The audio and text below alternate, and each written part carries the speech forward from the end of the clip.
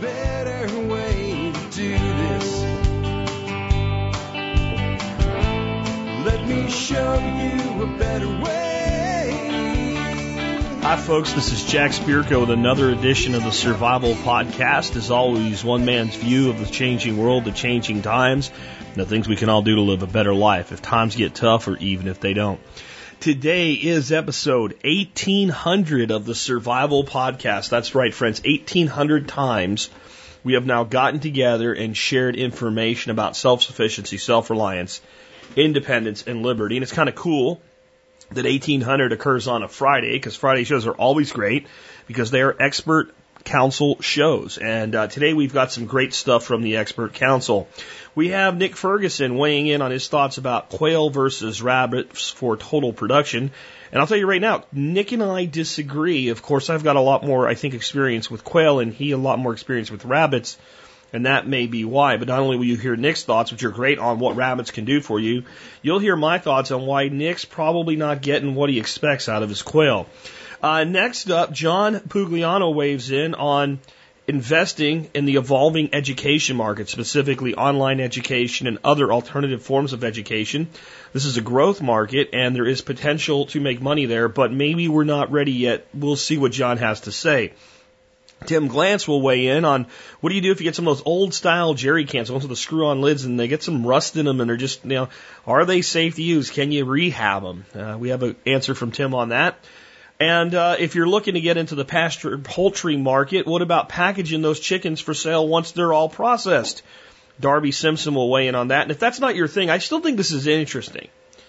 I think that one of the big things we've lost in America is to be in touch with and understand where our food comes from and how much it takes to get food from the field to the fork. When you're processing your own stuff, it's a little different than when you're processing it for market. And you need to think about the fact that one way or another, some type of process like Darby will describe has gone on with every piece of food you ever buy in a store. And that puts you in touch with the supply chain and, well, the potential for it not quite to always work.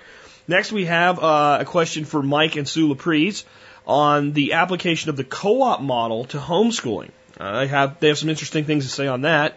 And then Steve Harris weighs in on everything you ever wanted to know about how you harvest energy from a car's alternator and a lot of misconceptions about how that actually works and what's actually going on there. And is there any such thing as free extra energy from an alternator? No, there isn't, but it's still very useful because it's going to be spinning around anyway. So Steve will tell you all about that. Then I have an email from a new listener who tried to make it but couldn't and said, I just can't do this. And I have thoughts on an old episode called The Great Lie of Dichotomy, so much so that I've actually made a commercial-free version of that episode, and I'll have a link in the show notes for you today. But I'm accused of a lot of things in this email, like being a right-wing person. This is interesting to see that from a new person, but I'm going to talk about how it's not only this guy I'm getting on here, it's our country.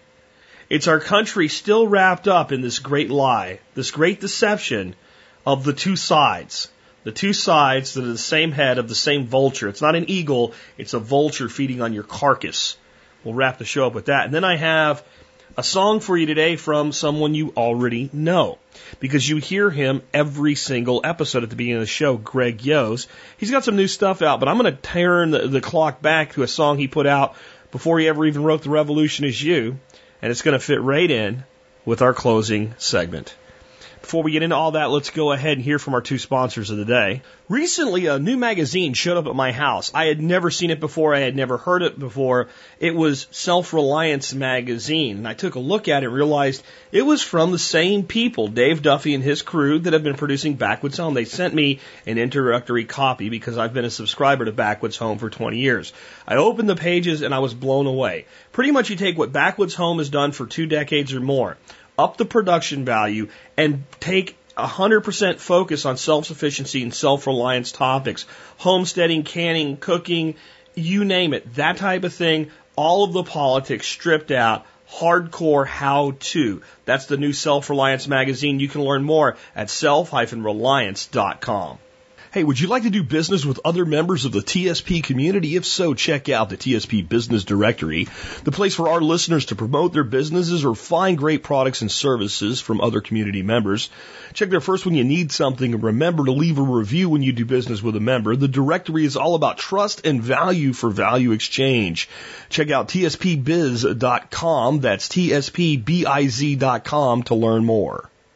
And with that, let's take a look at the year that was the episode. I have one main segment for us today called This is the Century That Was, because we've turned a new century. I also have in other news, the first chemical battery is invented by Alessandro Volta. Guess where we get the term volts from? I have President John Adams becomes the first to reside in the White House. It is a work in progress. His wife Abigail is forced to hang their laundry to dry indoors. I find that interesting. The First Lady would hang her own laundry instead of having servants do it for her. Oh, how we have changed. And the smallpox vaccination comes to North America. It uses a cowpox rather than live smallpox as an inoculation. Yeah, see, the way that we were inoculating for smallpox in this country before that happened, they would take a little bit of pus out of somebody that was dying of smallpox. I mean, they didn't need it. They were going to die anyway. And stick it in your arm. So you get a mild skin level infection of smallpox rather than a systemic level infection if all went well. And then you would develop immunity. Anyway, let's read this is the century that was. We saw the golden age of pirates, Blackbeard and his ship, Queen Anne's Revenge, the South Sea economic bubble burst. Adam Smith publishes The Wealth of Nations. Thomas Twinig opens his tea room. Sir Isaac Newton discovers the rainbow hidden within the light. Magnetism and electricity are discovered. Halley's Comet arrives on time. Mason and Dixon measure the distance to Venus by extension to all the planets. The solar system is huge. Harrison builds an accurate navigator's chronometer. The problem of longitude is solved. Horse racing, professional boxing, cricket, and baseball are introduced. Cast iron pans, hot air balloons, and Watt's steam engine usher in the industrial age. We see the first factory in the first company town. The mob has read the Riot Act. Multiple snowstorms kill 90% of the deer population in New England. The coffee bean arrives in Brazil. Capability Brown improves landscaping. Turnip Townsend improves farming. Optimism rules the day, and mothers love their children. Benjamin Franklin becomes a printer. He publishes Poor Richard's Almanac and creates one of the first open source projects, the Franklin Stove. He establishes a volunteer fire department, a lending library, and the University of Pennsylvania. Franklin can make anyone feel like a slacker. Mad King George imposes taxation without representation. Bostonians are massacred. Tea is dumped into Boston Harbor. The Sons of Liberty and the Committees of Safety create a shadow government. Paul Revere takes his famous ride. British soldiers are sent to Concord with orders to not cause trouble. A shot is heard around the world, and Captain Parker has his revenge. The British Army chases George Washington to and fro across the countryside. Washington crosses the Delaware, but not in that tiny boat. Yorktown is under siege, and in the end, the British surrender. The American Revolution is a success, but the French Revolution is less so. The Constitution and the Bill of Rights are ratified, and it goes on and on. The entire world is changing again. My Take by Alex Shrugged. So much that is familiar to us in the modern day first occurred in the 18th century. The times are also a source of stories that are too good to be true. There was a tendency toward idealizing famous figures of the past. These historical figures realized they were famous or soon would be, so they tailored their writing with posterity in mind. There were no video cameras in those days, but we understand that when the camera is recording, people change. The same was true in the 1700s, except the change occurred when they wrote a letter to the editor or preserved their correspondence. It's not necessarily a lie, but take everything with a grain of salt. That is all. I mean, if you think about this 100-year segment that we covered, it's true. So much of what we know today started then. But I thought this would be a good time to take back to another time of starting. The starting of this segment. And to thank Alex Shrugged for doing this. Alex first did an episode of the year that was for us in episode 1258. 542 years chronicled at tspwiki.com. By a guy that asked nothing for it. In fact, when I suggested that maybe we set up a tip jar or something like that, he pretty much said, no, you won't. Amazing guy. I'd love to hear you guys come out and just thank him for the work that he's done today on the comments. I mean, it's just a flat-out service that he's done. He's refused any sort of compensation whatsoever. I've suggested to him that he should compile all of this into some sort of a book at some point. This would make an amazing coffee table book to be able to page through year by year. It's an amazing piece of work. And 542 years, that means we've also done 542 shows together since the first one. So I thought, as kind of a thank you to Alex today, I would read the very brief first year he did, 1258, to remind us of where it all started. And not even his take, just his blurbs about what happened. The year without a summer in 1258, worldwide temperatures will drop almost 3 degrees Fahrenheit a single year, known as the year without a summer. Crops will fail, people will starve, and the disaster was caused by a massive volcanic eruption 8 times the size of Krakatoa. The aftermath will drag on until 1262. The Arab super civilization is wiped out forever. The Mongols delivered the death blow to an already failing Muslim civilization by killing the last Abbasid Caliphate for destroying Baghdad, not just capturing it, not just subjugating it, destroying it. The grand Muslim super civilization that people talk about ends here. And Simon de Montfort forces a constitution on King Henry III. Simon de Montfort, 6th Earl of Leicestershire, forces King Henry III to accept the Oxford Provisions, creating a governing committee with only half of the appointees coming from the king, half from the barons, and 2 more elected by the committee itself. With Parliament overseeing the committee, the king will find a way to wiggle out of the Oxford Provisions, but Simon de Montfort will become the de facto ruler of England for a short while. This all in the year 1258, and 542 years chronicled by Alex Shrugged. I think that's awesome, and I thank you, Alex, for your service to our community. Before we take your first call, let's check out Bob Wells' plant of the week for us. We have the Redskin Peach Tree today, and this tree is adaptable from zones 5 to 9. This is an offshoot of the old-time Alberta peach. Excellent quality, all-purpose yellow freestone peach. It's frost-hardy and very sweet. It does not require a pollinator and ripens in mid-July. This is Bob Wells' personal favorite when it comes to peaches. Bob Wells specializes in edible landscape, including fruit, cheese, berry plants, nut trees, as well as hard-to-find specialty fruit trees. Find this plant and more at bobwellsnursery.com. And remember, if you're going to buy plants from Bob Wells Nursery, and you should because he's a great supplier of a lot of great stuff, you can get 10% off if you're an MSB member. Don't forget to get your discount on that. With that, let's take a gander at our first question for a council member today. This question is for Nick Ferguson, and it's from Jake. And Jake is basically at a point of decision. He is trying to decide whether to start off with quail or start off with rabbits. He's in a small suburban environment, which is different than what both Nick and I have. It's such a different environment. But he doesn't really want to try to do quail and rabbits at the same time. He wants to do quail or rabbits, and he's looking for some guidance.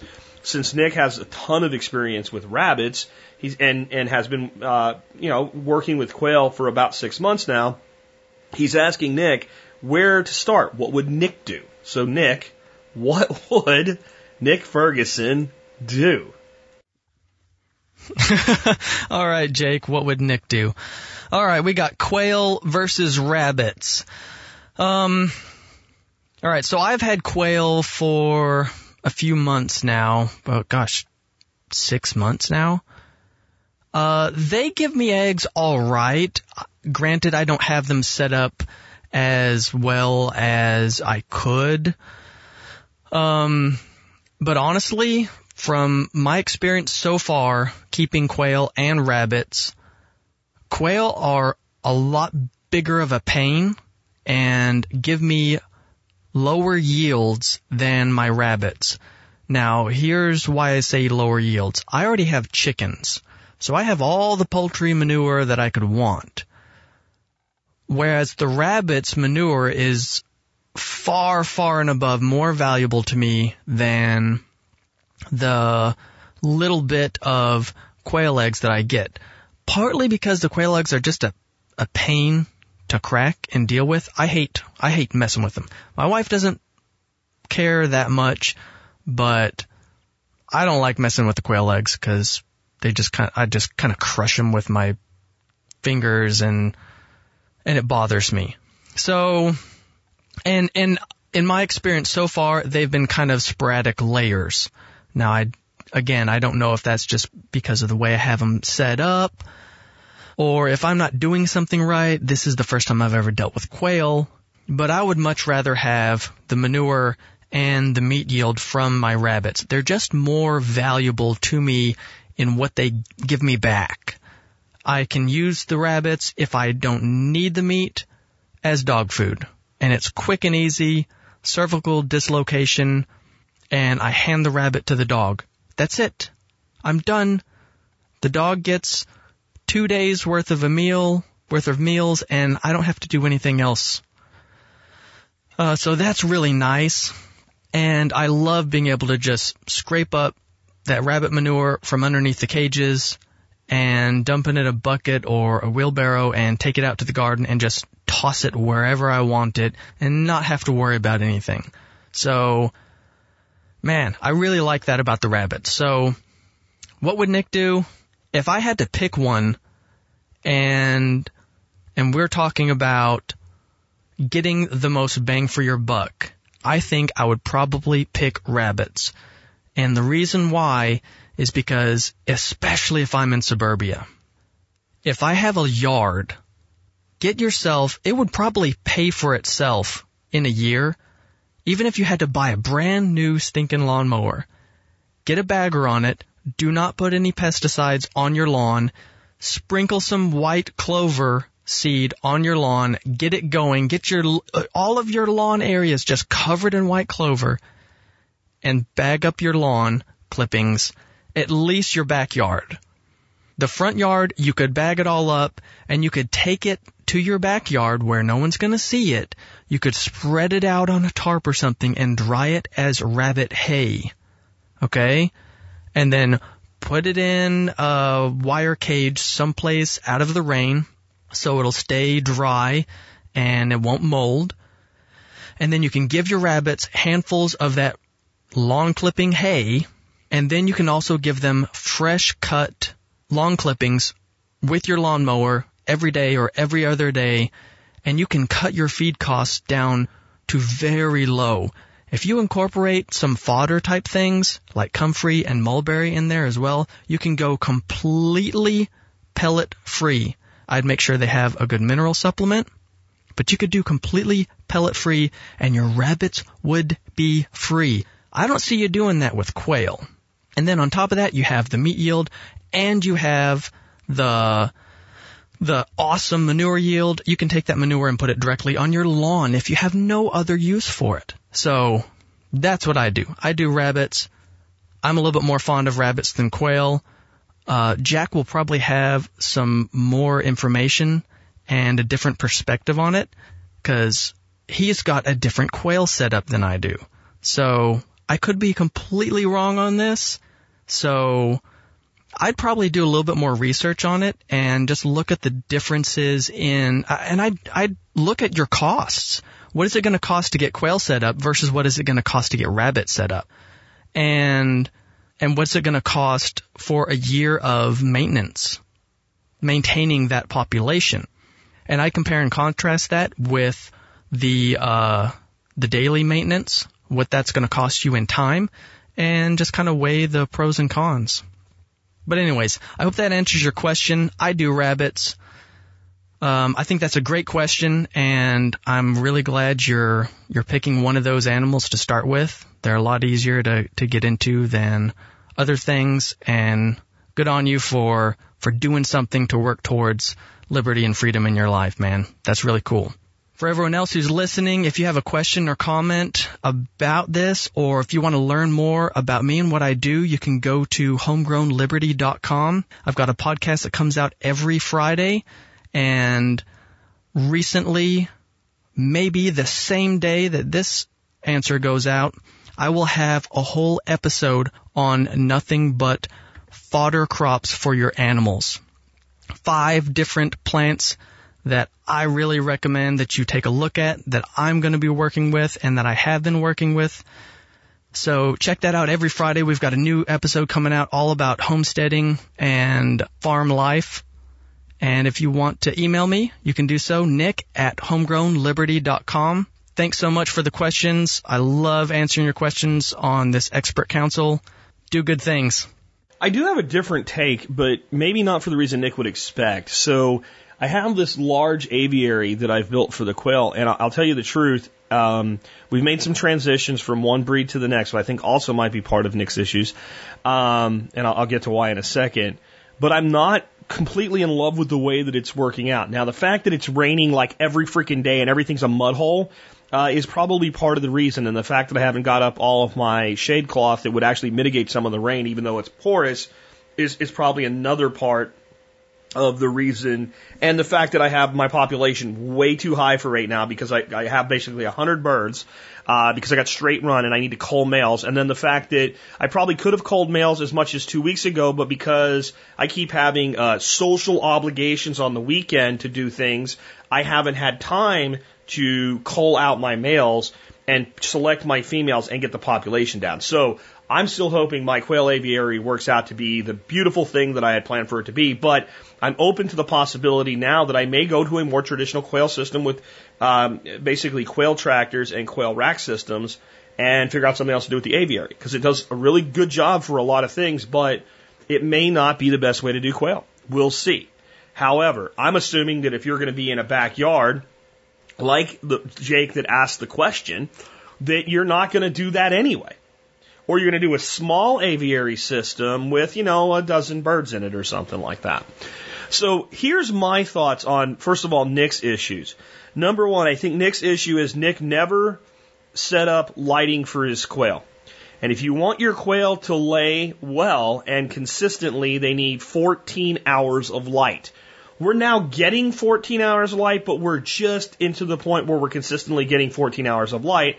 On top of it, Nick's probably got them, I would guess, somewhere where it's really shady and all, which is good for their temperature requirements, but it gets dark there earlier, so he still may not get a full 14 hours of true light for the birds.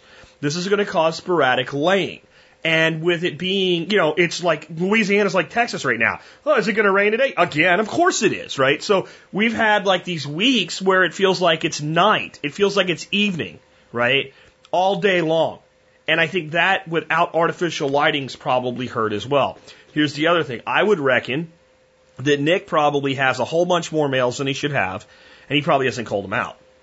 And it's because he would have to take time from his busy life, just like I have a busy life, and sit there and watch these freaking white quail until one goes, and once it does, grab the sucker and either cull him right away or band him some way or put him in another cage so you've identified this as a male.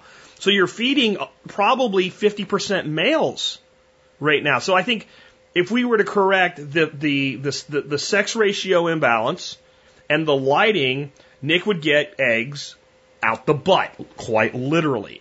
Another thing is, it's very important, most of the time when you're feeding quail, you feed them a higher protein feed, and I just bet my good buddy Nick Ferguson's like, they all get the same feed, I don't have time for that. So he's probably feeding his quail a feed somewhere in the neighborhood of 18 to 22% protein. This is going to create erratic laying as well, because you need to be pushing quail into the 24 to 26% protein range in order to get good egg production out of them. Next, Nick, you need to go to tspaz.com, and you need to buy a little tool for a few dollars that looks like a pair of scissors with a point on it and stop crushing quail eggs. It's a quail eggshell cutter. I'll put a link to where you can get one in the show notes today for Nick and for anybody else with quail. If you crush quail eggs with your fingers, you're going to hate them. About the only way you can use quail eggs without a good quail egg cutter or being really skilled with a really sharp knife is to make hard-boiled eggs and peel them, and I'm not into peeling quail eggs. So I think quail are the premier animal for the suburban backyard. Not necessarily for me, not necessarily for Nick, but for the suburban backyard, because you can get a yield of meat and eggs and manure. And if you're running them in a rack system or a tractored system with artificial lighting, you can use a battery and a very small light and a timer to extend that light and make sure they're getting 14 hours. They will give you eggs, 1 egg per bird per day, if you keep the protein right and you keep the calcium right in their feed. So one thing Nick's probably getting right is he's probably feeding his layer ration to his quail. So there's calcium fortification there, but the protein requirement's not there. All right? So all the things Nick said about rabbits are 100%. The quail, it's just like Jake said in his email, there's a learning curve to this, and I'm only going to try to learn one at a time, and that's a great reason. So Nick's already got rabbits cold, and he's still, working on his learning curve with his quail. I'll tell you this, another reason Nick's probably behind where he would be with his learning curve with quail is he said it. He has chickens. He has all the eggs he could want. He has all the poultry manure he could want, and these are just like another bird producing another type of egg. This has been the case with me. I really was jazzing on the quail eggs when they first started coming. Now I just want to sell them because I have so many duck eggs right now. I'm in the high season. But for me as a business model, this makes sense because my ducks are in decline right now. Our egg laying is just starting to come down a little bit. And in about another 4 weeks, we will probably hit the beginning of the molt and our egg laying will crash and our new girls from the quail will be just blowing and going. So there's a business model that I'm working that's separate from Nick and separate from Jake. So there's always apply the need to the situation. I would say that, Jake, you can't go wrong either way. Nick gives you great advice on rabbits. I would go back and listen to my shows on quail, and there's several of them, and one's like 3 hours long, just Q&A. But if you get those things right, they'll be good. Now, this is why I would personally say if for some reason I had to leave my 3-acre homestead and move to a half acre in the city somewhere, that I would start with quail versus rabbits. I get meat and eggs, not just meat. I'm not going to feed my dogs my rabbits, but I will feed the dog quail. And I feed the dog quail when I cull sometimes, and I have a bird, and the dog's sitting there, and Nick says cervical dislocation. You want to feed the dog a quail? You do the Dove Hunter head pop, and you give the dog the quail. That's it. Dog takes it from there and goes off and eats it, and so you can do the same thing. But for meat, for yourself, processing's fast. Nick's very fast at processing rabbits, but I think most people will mentally be easier. It'd be easier for them to kill a quail than a rabbit. They don't look cute and fuzzy. A quail, it becomes a very mechanical thing. They don't really have individual personalities. And with a small rack system, you could have a dozen girls, 2 males, so it's 1-to-6 ratio. I would actually advise you to have at least 3 males in case you lose one. You can get your eggs every day. You can get your manure yield every day. And whenever you want to, you can hatch 20, 40 eggs, 50, however many you want to process. 5 weeks later, by the way, put them in small tractors. They'll be in a brooder for 3 weeks. But if you're smart, you can design a tractor to be a brooder by about 2 weeks of age, and they'll be fine. And so at 5 weeks, you're processing them at a minute a bird, and you're putting 20, 30, 40 birds into the freezer. I don't think rabbits can keep up with that, but I think rabbits in the total meat yield can. Like if you total pounds of meat, but in the end, people usually sit down and eat a meal, 2 quail to a meal, fine for a person. So make your decision based on what you want to spend more time doing. Learn both systems and say which one fits you better. And the other thing I would really advise you to do, go out and buy some quail eggs and use them with a quail eggshell cutter, okay, Nick, and use them. Go out and buy some quail and cook them. Go out and find somebody that can sell you or go buy commercially some rabbit and use it. And then decide what is more important to me to put on my table since you're primarily doing this for feed. Because you're going to get great fertility yields from both of them. Those are my thoughts and how Nick can maybe tighten up his system. And, what I would honestly do, I'd kill those white quail and get brown ones if you're going to have quail. I have no longer have any affinity for the Texas A&M whites because just by not being able to tell male from female, that alone, I'm done. Let's take the next one. This is for John Pugliano on investing in the education market. Hello, TSP listeners. Mike in Kentucky has a question about investment opportunities in online educational programs. Mike's been using his situational awareness and he's paying attention to what's going on around him. Obviously, he's noticing the big change in education, the fact that students are coming out pretty much less educated with huge amounts of student loan debt. And he's asking, what's the best way to evaluate individual programs and online education from an investment opportunity? And then a key question he asks about, he says, or are there other ways to invest in this particular industry? And I'm going to come back and key in on that because I think that's a really good insight, Mike. Now, Mike's specifically asking about online education, but I'm sure broadly he's speaking about any type of educational opportunity that's new and innovative and isn't crammed into the mold that we currently see with government education. So first off, Mike, I tell you, as I generally do with any question about investing, and that would be careful. I agree with you. I think there are going to be some huge opportunities in non-traditional education going forward. However, it's a very rapidly changing field, and I don't know that we have enough inputs right now. I think we can kind of liken this back to the early days of the internet. Back before 2000, we saw this massive increase of companies coming onto the market and initial public offerings, and everybody thinking they had a solution for the new economy that was going to take place because of the internet. Well, 90% of those companies never made it. Remember, it's the pioneers that take the arrows. So you want to be really cautious. The other reason I think that you want to be cautious is that, it could be likely that a lot of these new education programs are nonprofit or somehow, don't fit the normal investment type model. Khan Academy is an example of that. You can go out to, find a number of other extremes. I mean, something that isn't necessarily secondary education, but Ron Paul has his own homeschooling program. So there's a lot of solutions out there. And I think that we may just see this fragment into a lot of small niche opportunities that may in and of themselves may not be a good Wall Street investment. So again, we have to be careful. So what I would suggest to you, Mike, is I'm going to give you a list of companies that are currently in the education business. They're currently traded on major markets here in the United States. For the most part, they all have a pretty long track record. I will interject here and say that most of them have not fared well over the last 8 years. There's been a lot of accusations about fraud and abuse. Now, I'm sure a lot of that's true. I would also say that it's probably true that the Obama administration's Justice Department did have a heavy hand on this industry. Obviously, this administration is not necessarily a friend to private companies that would want to take a bite out of government schools. So you can draw your own conclusions there. But I do want to give you this list of schools because whether or not they have the right technology or not, the fact of the matter is that Wall Street has invested in these companies in the past. Some of them have done quite well. I think if you run down this short list I'm going to give you, study the industry, see what these companies are doing right, see what they're doing wrong, read and understand what Wall Street likes about them.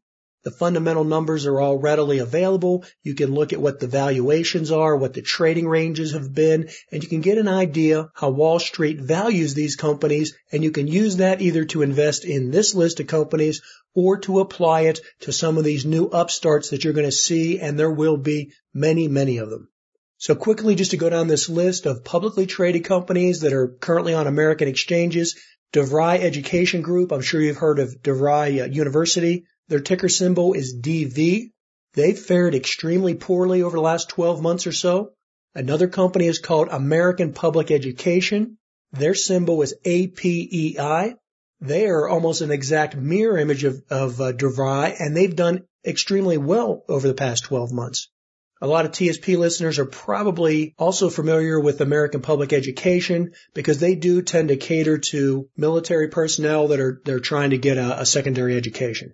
Now, one other one I'd like you to take a look at that you may be familiar with, and again, they focus on military soldiers and Marines and people that are looking for secondary education while they're on active duty, and that's Grand Canyon Education. Their ticker symbol, LOPE.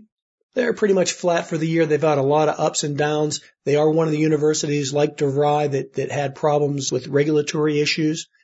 Another education company that Wall Street has really liked, particularly over the past year, and that's Career Education Corps. Their symbol is CECO. Definitely take a look at them. And then finally, I want to tell you one that Wall Street has really been enamored with. And this is a Chinese-based company. And you can understand why Wall Street would like this is because the market would be so large. In the U.S., we have 300 million people. In China, there's, 1.5 billion. So while our online universities may be reaching out to 20 or 50,000 students, This company, New Oriental Education, its ticker symbol is EDU. They have about 11 million students in China. So Wall Street's really excited about that. So take a look at those companies, use that as a starting point. And then, Mike, to get to the other part of your question about are there other ways to invest in this industry? And yes, I think there are, and that might be the safer bet. So look for companies that are not necessarily providing the educational experience or the educational service, but look for the technology companies that are providing the infrastructure or the software. Also look at companies that, again, may not necessarily be focused on providing the actual education, but what about companies that are offering certification? I think that's going to be particularly important going forward, and it seems to me that a business model like that could be very profitable. Think of that business model in terms of something like the large accounting firms or the big rating agencies on Wall Street. Now, these companies tend to be very profitable, but they wouldn't be required to have all the expensive infrastructure and the extensive staff that would be required to actually run some type of a university or an educational system. So I think areas like that could be very profitable. Finally, I'll finish up and say this. Also pay attention to these free and nonprofit organizations like Khan Academy, because I do think this education model is rapidly changing, and the pendulum may swing all the way from being an overpriced system to a system that is literally free. So that could open up a lot of opportunities, and think of free in terms of what Google offers for search and Facebook offers for social media. Both of these companies, two of the largest companies in America, extremely profitable, companies that Wall Street loves to invest in, and yet their core product that they give away to the public is free. How do they do that? By charging advertisers. So watch for that business model as well. Mike from Kentucky, that's a great question. If you'd like to learn more about my wealth building principles or my stock market commentary, be sure and check out the Wealth Steading podcast. For the Expert Council, this is John Pugliano of Investable Wealth. I love everything John had to say there, and I only have a few more things to add to it. Number one, there's a lot of ways to make money, and I've always been the person that says when somebody says, I got $10,000 to invest, and I go, was that an extra $10,000, or is it $10,000 that's how much you have to invest? And when people say, well, that's what I have, that's my savings that I put aside for investing, I have no other investments. Okay, you're not ready to invest yet, and there's two choices now. Now you either take that money and continue to save and build, or you do something with it. You start a business, you develop some sort of a revenue generation scheme. And scheme often has a connotation of being a bad word. Scheme is not a bad word. You can have an evil scheme. You can have a noble scheme. A scheme is simply the fact that we've put together a plan and a way to initiate and to complete that plan. That makes it a scheme. So a scheme might be that you identify that there's a really good used car market, for instance. I know this is off topic, but just to give you an idea of the way to think. And that there's a lot of used cars available right now that could be very simply made to look a lot better for a little bit of money. And you already know what the market rate of the vehicles being sold is at that higher level, and you flip automobiles, or at a higher level flip houses, right? These are schemes. They're not investments. They're business schemes. They're revenue generation concepts. The reason I say this is there's a lot of people that wanted to make a lot of money off the internet, the .com boom, as John said. And then there's people like me. We were both the miners and the people selling the picks and shovels of the gold rush. And we used the power of the internet to create businesses of our own. And those businesses have far higher returns of investments than the straight up investment itself. The concept of investing is that you buy something and then you wait and it becomes worth more money. And it either generates a dividend or it accumulates value, and then you sell it and you harvest the difference. And there's a lot of more complex ways we can get into trading with options and calls and puts and stuff like that, but we're not going to go there, okay?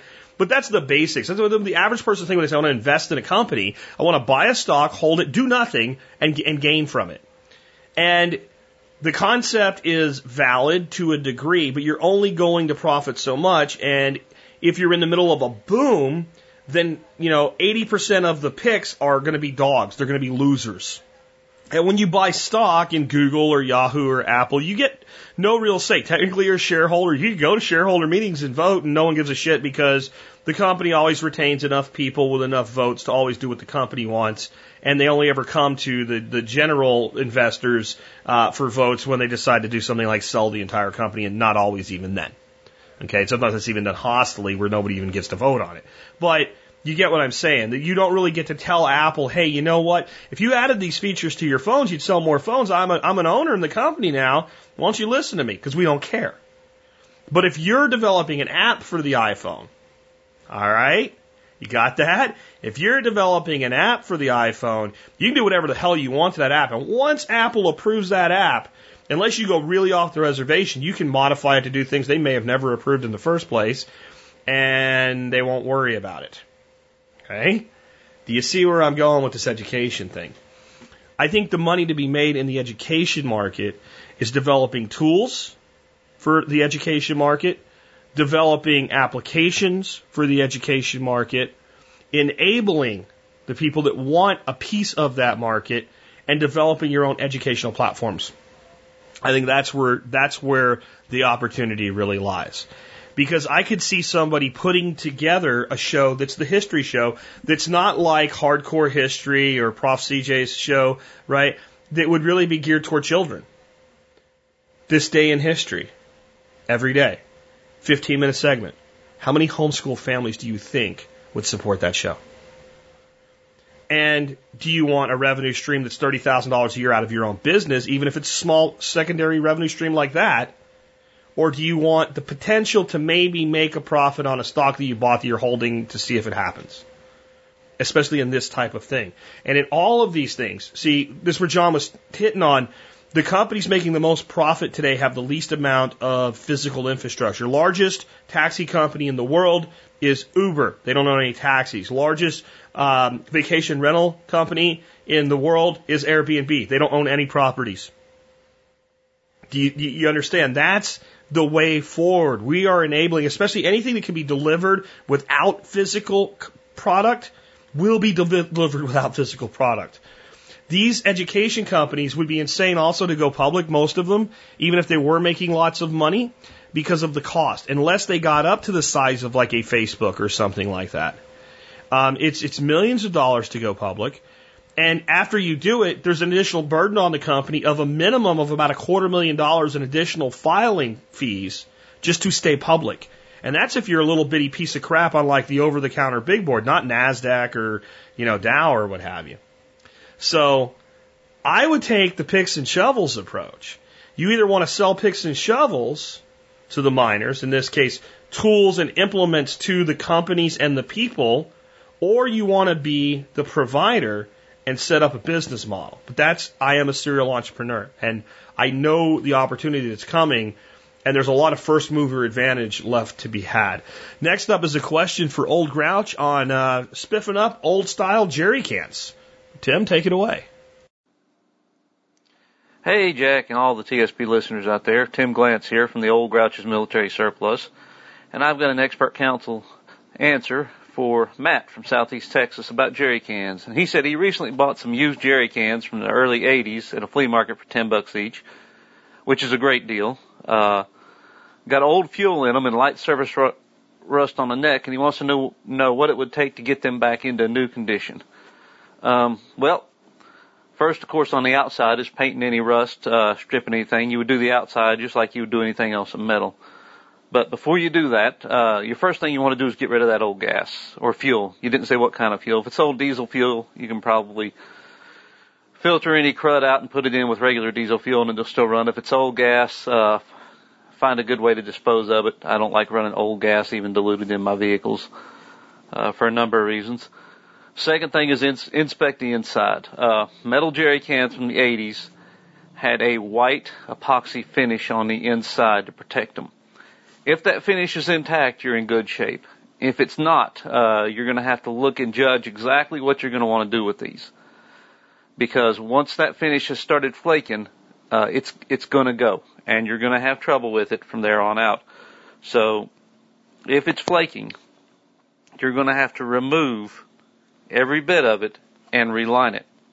And this is where you're going to have to decide whether it's worth your time and money to do all that, because the proper epoxy to reline them is going to cost you probably $20 a piece, and you're going to have probably 4 or 5 hours in each one working on them. And at that point, you can just buy new jerry cans.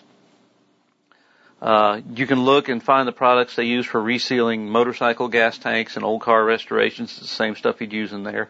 Don't use anything else, because that's the only kind of product that's really going to be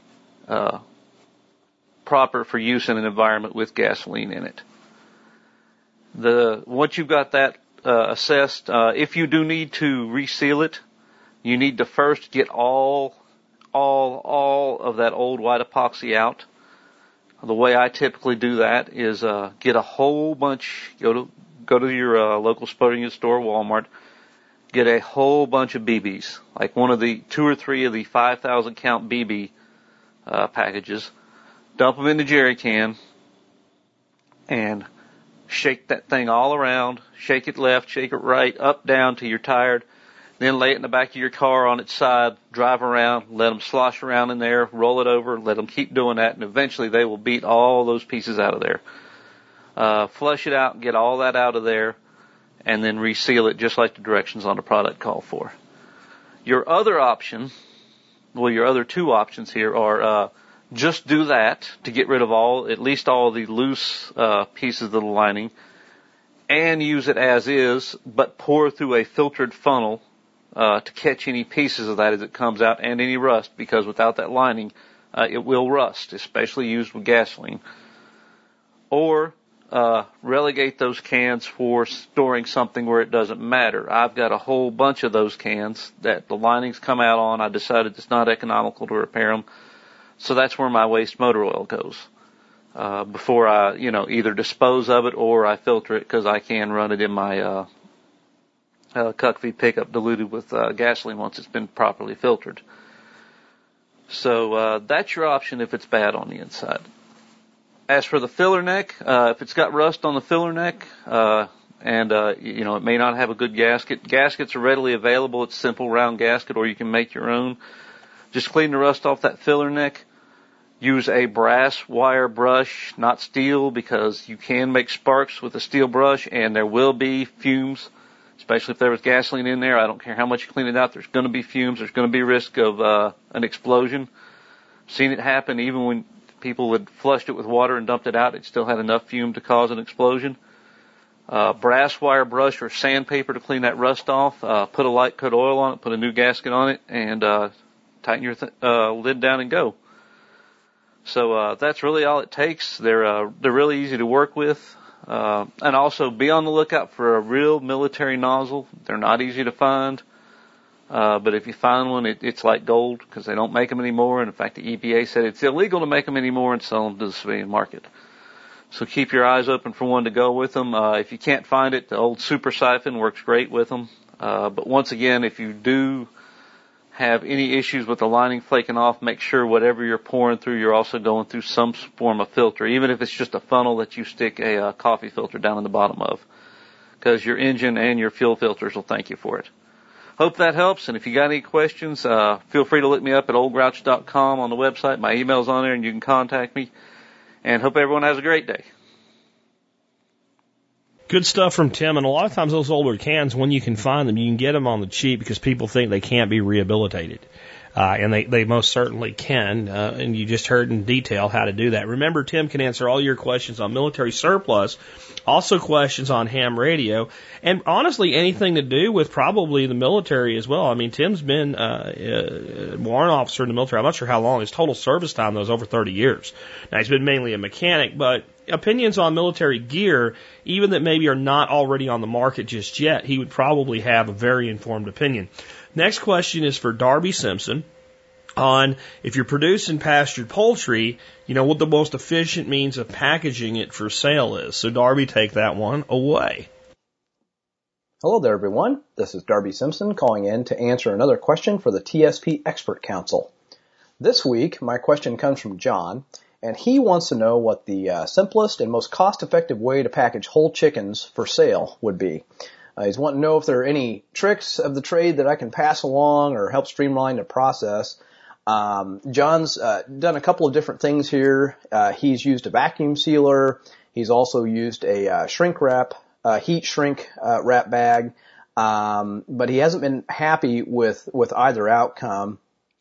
And he's just wanting to know what it is we do here in our operation. And John, going back to when we processed birds years and years ago, what we did is we actually just sold them fresh and put them in inexpensive poly bags, and people picked them up and took them home. Now, once we started processing off farm and we were taking them to a professional butcher, we always opted to have them vacuum seal our chickens. And kind of what I learned in talking with them, it's kind of one of those things you don't think about till you really get into it, is that, like anything else, there are varying degrees of vacuum sealers out there. And most likely, if you're vacuum sealing at home, you've probably got something like I have, which is like a high quality residential grade food saver vacuum sealer. And while that certainly does a pretty good job, for sealing up stuff that you're going to put in your own freezer that you're going to eat yourself, it definitely isn't the high quality that you would want to have if you're taking product out and selling it at a farmer's market or selling it to restaurants or through stores or something like that. It just doesn't have that nice looking professional appeal, which, let's face it, in the end, we're competing with products in a grocery store. Like that's what we need to shoot for when we're selling this product to the end user at a high retail price. We've got to keep that in mind, that our stuff needs to look just as nice and just as professional as something that someone is purchasing off of a store shelf. And I think that's something that a lot of people miss early on when they go out and want to start retailing packages of product. So we've going backwards here a little bit in history. In Indiana, up until about 2 years ago, we could not process on farm and sell off farm. They have since changed the law, but going backwards, 7-8 years, we started using a professional butcher because we had to, and they have a very high grade professional vacuum sealer that I think they told me one time that it cost, along the lines of like $10,000, and it does a fantastic job at vacuum sealing chickens. I'm sure that there are different levels of professional grade vacuum sealers out there. So I guess what I'm getting at, John, is that if you're not happy with, how your chickens look, to take out and sell with what you have right now, is that you're probably going to have to upgrade your equipment, and that could be a really big investment. And I realize you're processing on farm and trying to save money, but you may have to look at, either making a significant investment into a better vacuum sealer, or maybe testing some different heat shrink bags. There might be a different bag out there. I don't know. I don't personally have any experience with those. But maybe try a few different products or something, check with some vacuum sealer companies and, say, look, I'm not doing thousands and thousands of birds, but I do need something better than, a $150 vacuum sealer that I can buy at Costco or Walmart or off of Amazon or whatever, and just see what your options are. Now, a hybrid option might be, if you're doing your own processing and you've got a local processing facility that's not too terribly far away from you, what I might suggest is to see if you could rent their facility and or their vacuum sealer, if they have a vacuum sealer they're using, and just do all your birds in that facility. It'll cost you a fraction of what it would cost to have them process the birds for you. And if you have access to their high-end vacuum sealer, then obviously your packaging is gonna look a whole lot nicer. Now, I don't know what your options are or where you're located geographically, or, if there's a facility out there that's close enough to you that makes sense. It's just, I'm thinking out loud here, and it might be an option that could help you out. But, I know that our processor, like I said, they spend about $10,000 on the vacuum sealer. but they are processing like 1,500 birds a week, starting sometime in the middle of May and going all the way through up until Thanksgiving. So, that's a piece of equipment that they have to have. They have to make that investment because of the heavy commercial use that it is receiving. I'm sure there's a cheaper option out there. I don't know how much cheaper, but if you're not happy with what you have right now, it's just this is the cost of doing business, and it's one of those things we don't like. But if you want your stuff to look nice, if you want it to look professional, then by all means, you're just going to have to, make that investment so that you have a nicer looking product. So anyway, John, those are really all the thoughts I have. I'm sorry that I couldn't be more help with you, on the heat shrink bags, but, maybe there are some things out there you can try, but really I think your best bet's going to just be to pony up and purchase a vacuum sealer that's going to meet your needs. Or like I said, try and find a facility that you can rent or work with, so that you don't have to make that huge capital investment all on your own. Might help you out, might help another facility out, might be the start of a good relationship. Hope everyone has a great weekend. If you would like to learn more about me, you can go out to my website at darbysimpson.com. Check out all the free blog articles out there. I've also got a free blog email newsletter you can sign up for if you would like. There are many, many articles on all things pertaining to how to raise pastured meats, specifically poultry, pork, and beef, and selling it for profit as a professional farmer. For those of you who are interested in going deeper, I do offer one-on-one consultations. You can check out the consultation form there. And also, if you support Jack, if you're a TSP MSB member, you do get a 10% discount on all of those consultation services. So be certain to check that out in the MSB section on Jack's TSP website. Everyone, thanks so much for all the questions. Please keep sending them in. I love answering them. Hope that everyone has a great weekend, and take care, and good luck with all of your endeavors out there. Keep pressing on, guys. My ad would be, I do an awful lot of vacuum sealing. I run I think it's a 15 or 18. It's the biggest commercial vacuum sealer Cabela's makes. Whatever one that is. It's about a $500 product. And I really recommend, if you decide you want to buy one, that you keep an eye on Cabela's for their sales. This thing goes on sale several times a year. We got ours, I think, for $180 off a sticker price by just buying it when it was on sale. Not clipping a coupon, I get a rebate, just waiting for it to go on sale. Okay, and it's probably the best. They call it commercial grade, but it's a consumer grade vacuum sealer. It's something that, it's $500. And the consumer can buy it readily. To me, it's a consumer market product anyway. It's marketed. Nobody that's running a professional butcher's facility is using this product. I wouldn't imagine. Somebody that's doing 50 birds a day is not using this thing. But it works really well. Here's the key that I found to being happy with vacuum sealing. In general, what ruins vacuum seals is two things. The bag not being tough enough, and the thing being vacuum sealed having one little sharp point anywhere that creates even a microscopic tiny ass little hole in it, and the bag just doesn't stay nice and sealed. The other thing is that no matter how good your vacuum sealer is, if liquid is pulled up to the seal, even a tiny amount that you don't really notice, when it seals, it will not seal properly, and eventually the seal will fail, and the bag will be loose around the product. Okay? The best way I've found to do this, though it costs more in packaging, is to take your product, put it in your and it's two-step, and it probably doesn't work for commercial, but I'm giving this more for everybody else that has homestead needs here. You put your product in the bag, if it's going to be a product that's somewhat of a problem, and you run your vacuum sealer on a pulse mode until you start to see liquid coming out, and it'll be fairly tight, but not as tight as you would like around the product, and you seal it and you throw it in the freezer. Okay? You then, later, when it's frozen, pull it out, put a small pinhole below the seal, shove it in another bag, and vacuum seal it frozen. It will seal beautifully.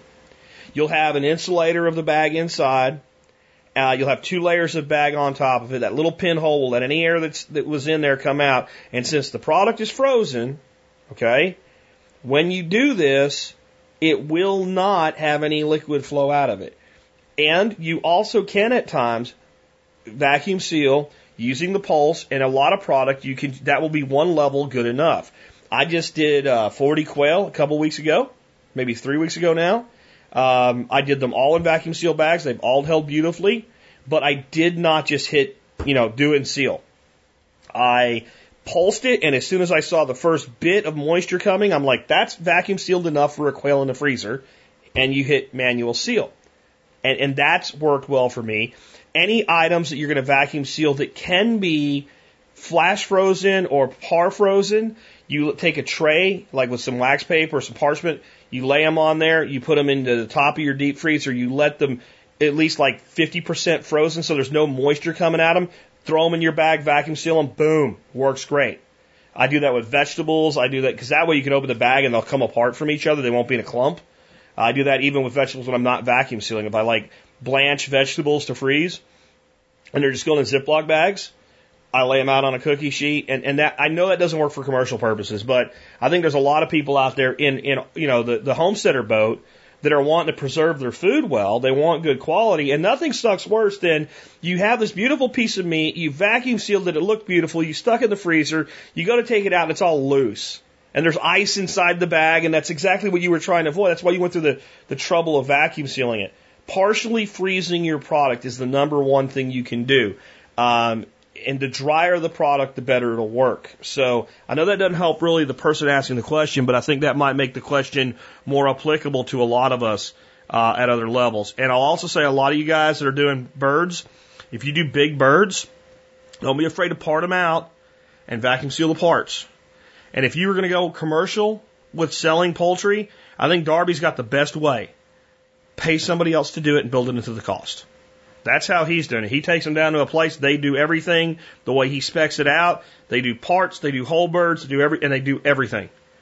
And there's a little economics lesson here. I had a person on the Regenerative Agriculture group mention that I'm selling turkeys this year, and I am. I've got 16 birds, and my plan is to keep 5 and sell 11. But I'm selling them for $3 a pound, which is stupid cheap for pastured turkeys. Again, if you're interested, email me with turkey in the subject line, and we'll work something out.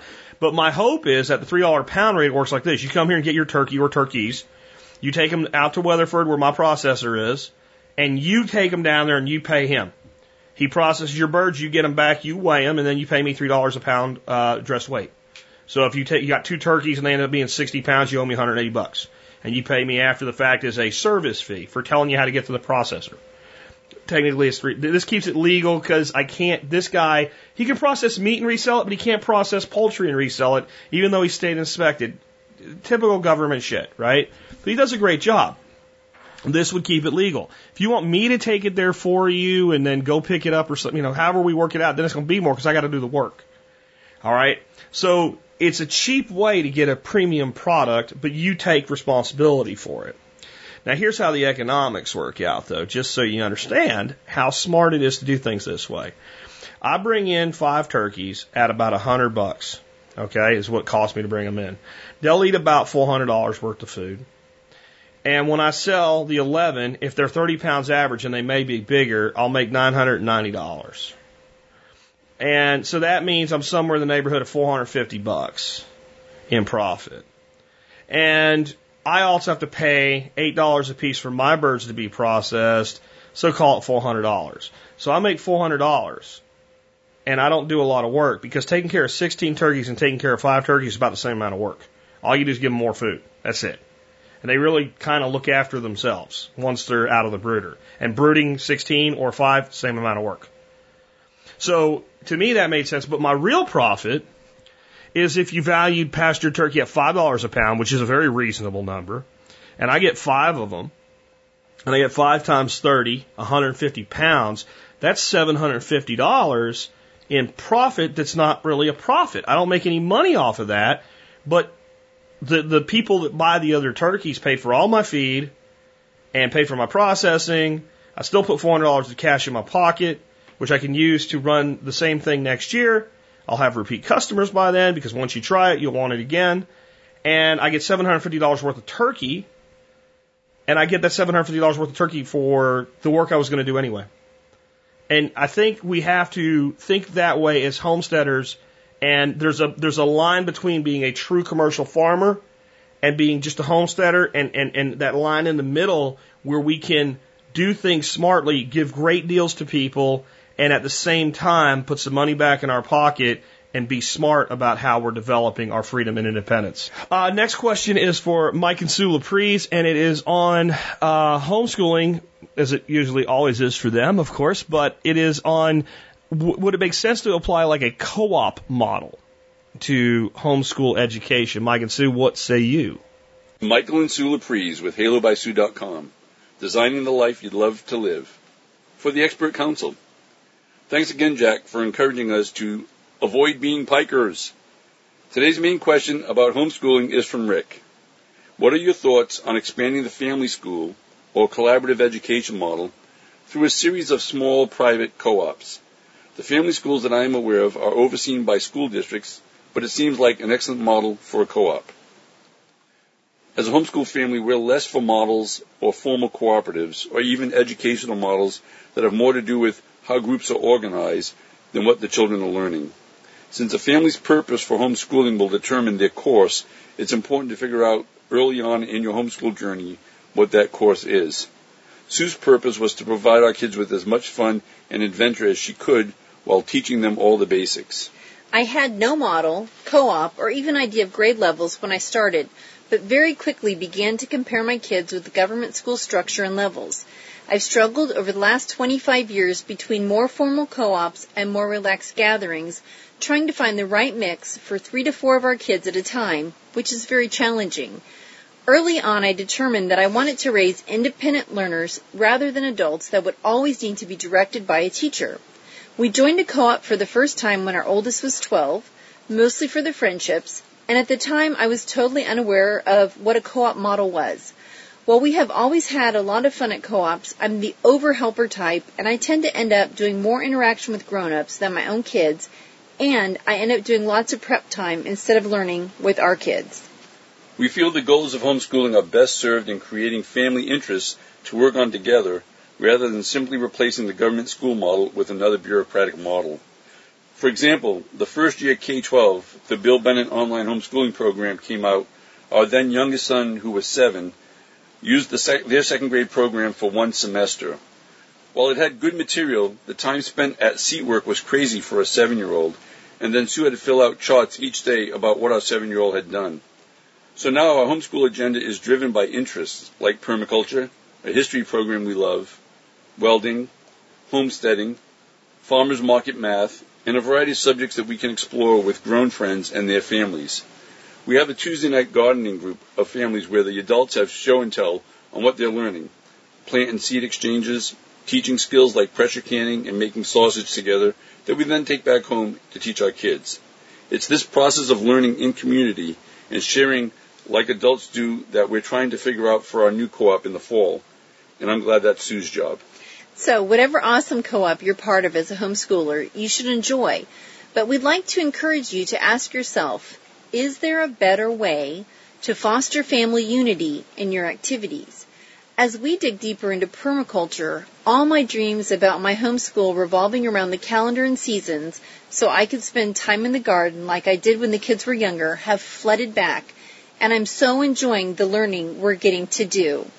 In one day, our science found us toads, and we watched them as they backed into their habitats. We collected a couple of caterpillars that are now cocooning, and we found some tiny pale green grasshopper things on the mint plant that we've never seen before. We're learning lots of measuring and math when we're measuring between the seeds and the distance of the seeds and the giant earthworms in our garden. We've literally planted hundreds of seeds this month, more than 50 varieties, and we're learning about propagation and digging things up out of the compost like avocados and then planting them where we want them to be, and so much more. And the best part is, while we don't have people beating down our door to join our little co-op, we do have 2 other families, and a third friend came by today and said, "Hey, what you're doing sounds great." Even in a co-op of 10 or 12 families, I've managed to put in too much structure that requires too much oversight, but I'm learning to relax and enjoy the learning now. It's important to look at your family's interests and create a structure of friendship and activity around those mutual subjects. You won't do everything with all the same people.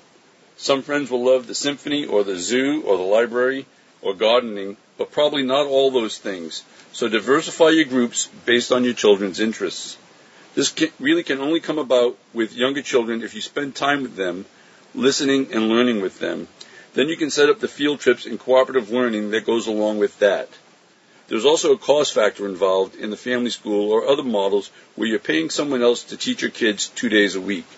Then you spend much of your time at home on your 3 days off getting ready for going back to fit into the model. We would, however, like to encourage those who are thinking about homeschooling that cooperatives are a great way to transition from private or government school into homeschooling. We just feel it's a transition, not a place to stay for your whole journey. So then, another thing in Rick's email was asking us to encourage men, dads, grandfathers, and uncles to get involved in kids' lives. When Rick volunteers at his kids' co-op, he's the only dad and gets lots of attention and questions from the kids because they're craving that male role model. While I'm less inclined to encourage busy young dads to do a lot of volunteer work because I feel like they should be busy working with their own families, I'd like to encourage the older men with skills to invite young kids in to learn their craft or trade.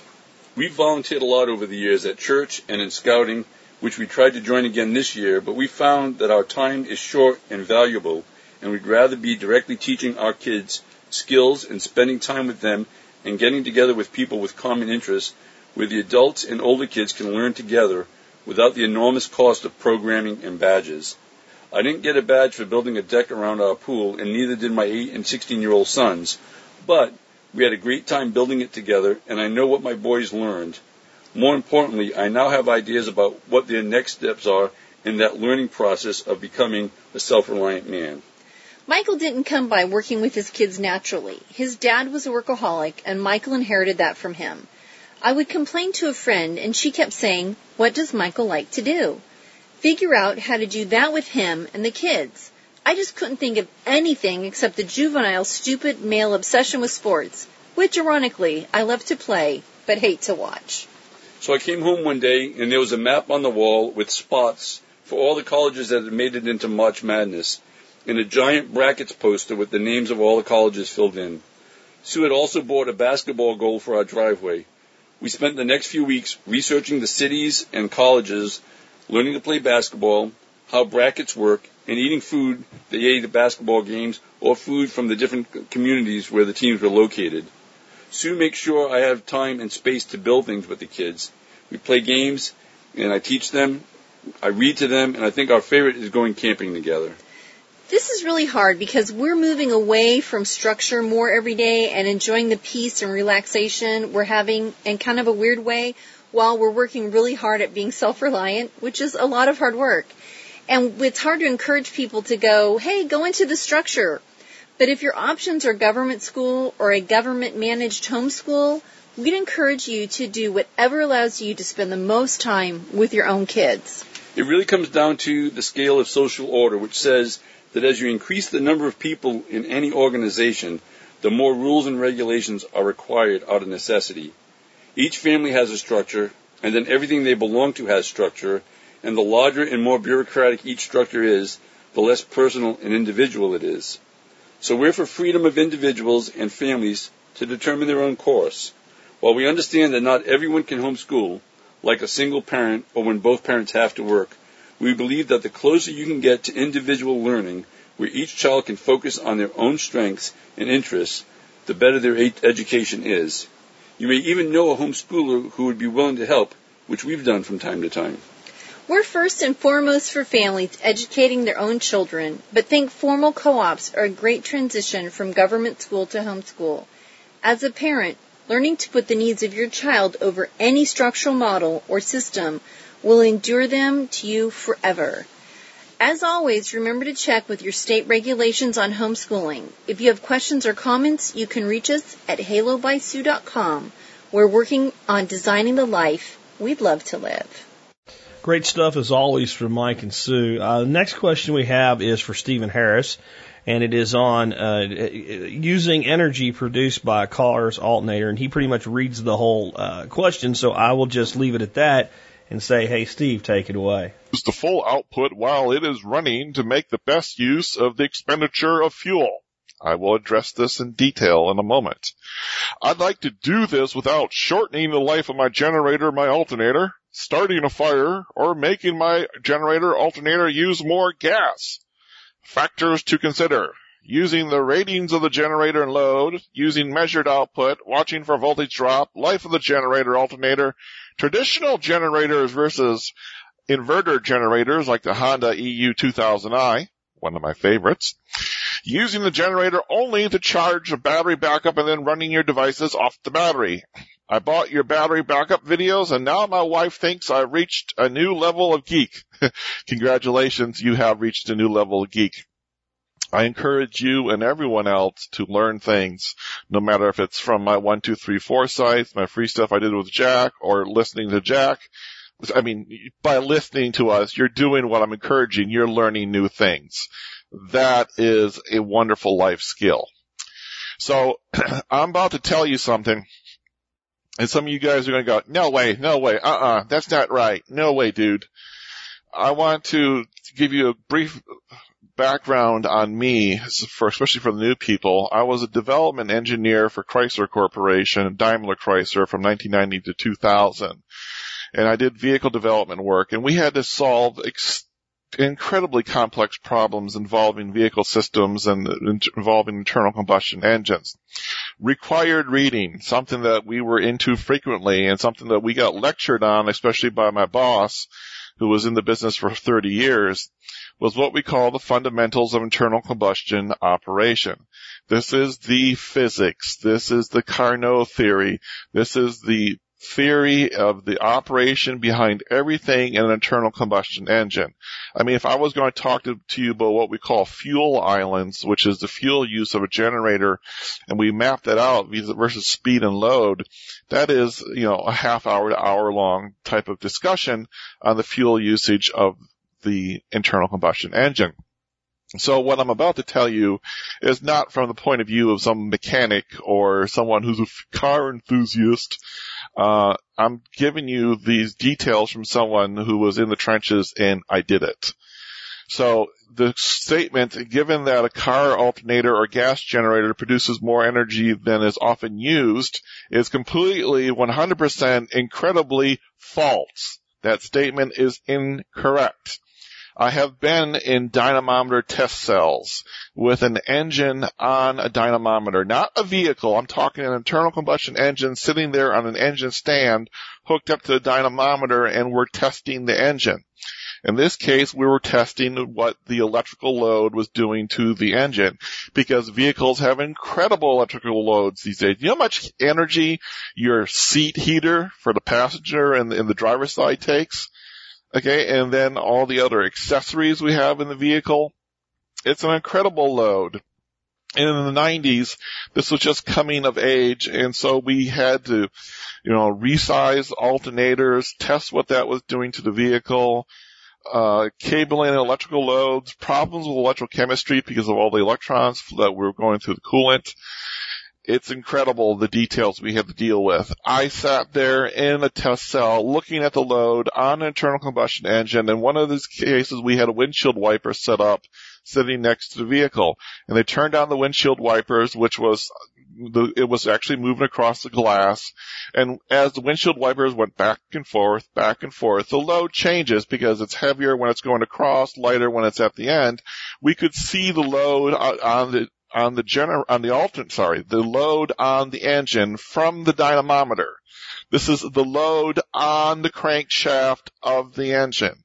We could see the load go back and forth as the windshield wiper went back and forth. So every piece of energy you're going to pull from your alternator or pull from your generator puts a direct 1-to-1 equivalent load on to the crankshaft of the engine. The amount of fuel used to keep the engine spinning at the lowest RPM at idle of a generator or a vehicle is exactly the amount of fuel needed to keep that thing spinning. If you put 50 watts of load onto the alternator, you are going to see the equivalent of 50 watts of power load in horsepower going onto the crankshaft directly. 55 watts, you're going to see 5 watts more. 1,000 watts, you're going to see the equivalent of that going onto it. It is not producing extra energy just because it is sitting there and spinning. Now, here's a concept for you. In internal combustion engine fundamentals, we have something called a turn-down ratio. This is the ratio from the highest engine RPM or the highest load to the lowest load, which you would consider as an idle RPM. So if your maximum RPM of car engine is 8,000 RPM and you can idle at 500 RPM, I'm simplifying the numbers here, then 8,000 divided by 500 is a turn-down ratio of 16:1.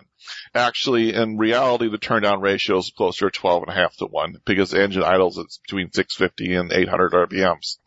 But in a generator, a simple dumb engine on a generator that is trying to run at 1,800 or 3,600 RPMs to match your frequency output that is needed, you are talking about a turn-down ratio of 4 or 5:1, which means if you're going to run at 4,000 RPMs, it could idle down to between 800 and 1,000 RPMs. Now, this is for an engine that is spinning that creates electrical output, okay? Now, here's the difference. A Honda EU2000i or any inverter type of engine, what it's doing is it's not spinning a generator to make AC that has to be frequency matched.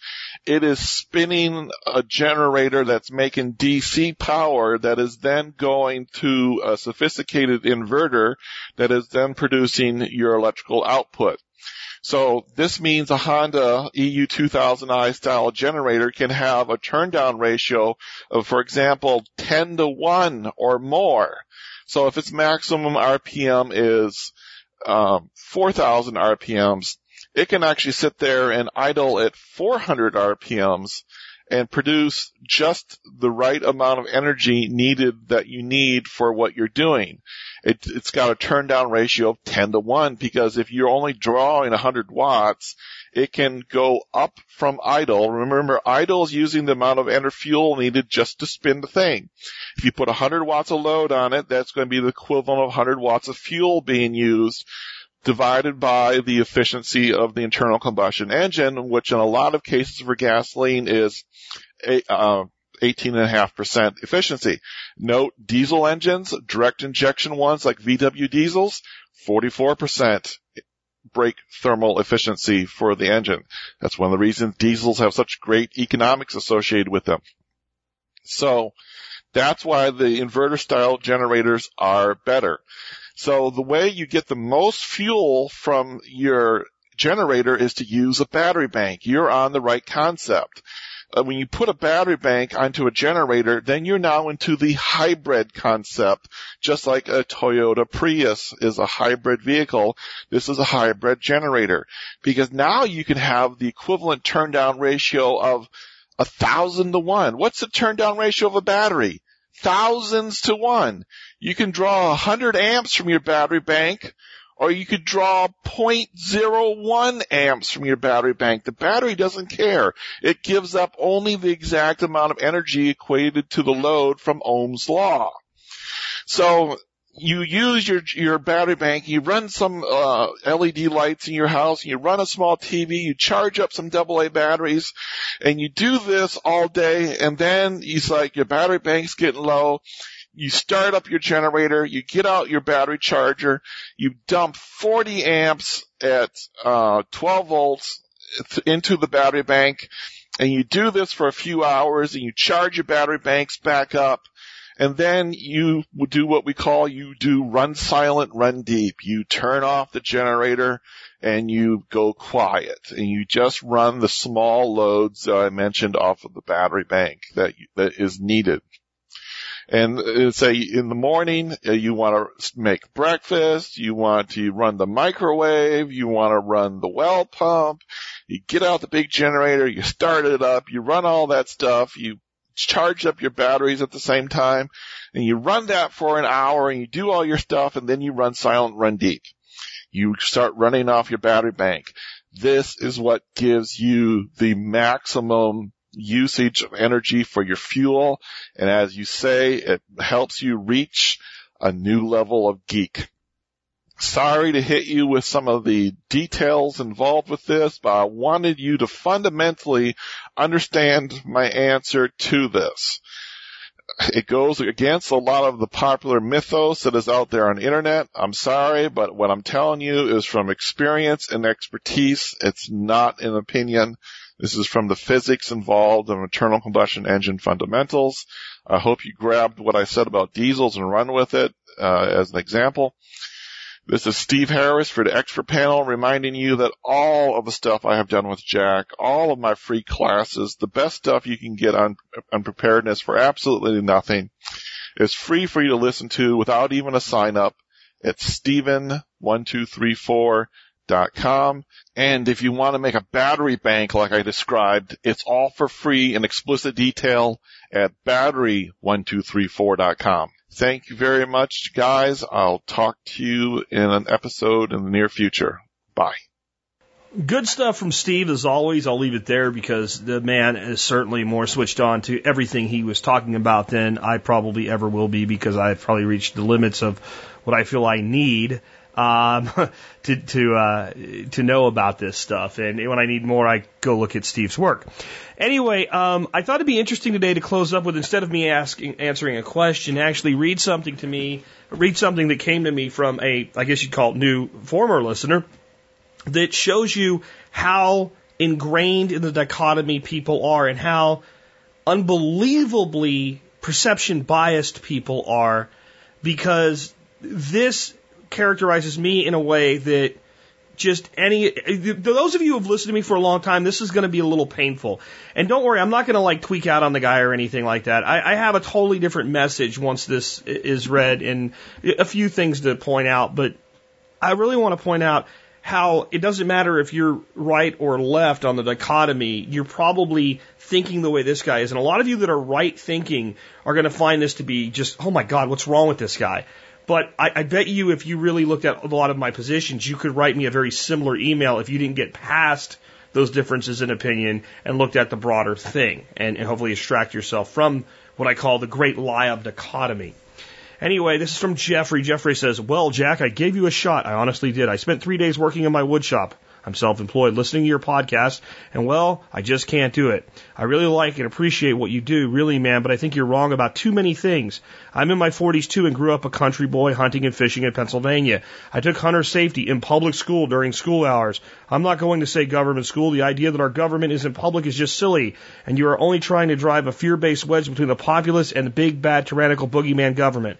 No, the government has thrown your ass overboard long ago, Jeffrey. They don't care about you. It's a big club, like George Carlin said, and you're not in it. And our schools, I'm sorry, are not public schools.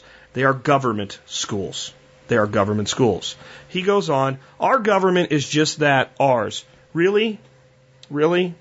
You believe that? Okay. Public schools gave us the day off on the first day of buck and doe season. I walked freely down the hall of my high school carrying my compound bow on my way to gym class. And can people do that now, Jeffrey? I don't think they can. The only tyranny is the corporate capitalist takeover of our government, yet somehow you militantly defend capitalism.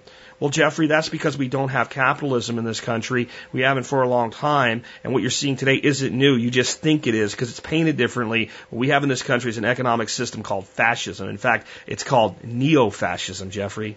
Neo-fascism. Because unlike classic fascism, where the government doles out the money to the corporations use money to control the government and then funnel things through government to control and monopolize things in the absence of fair competition from a true free market.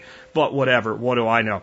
I was a Boy Scout and spent a lot of time in the woods, so I really relate and want to like your show. I listened to what you said on guns, and, well, again, you are just wrong. You say our culture gives guns too much power. You say our culture gives guns too much power, but that is exactly what you do by making them such a big issue. I don't even get that.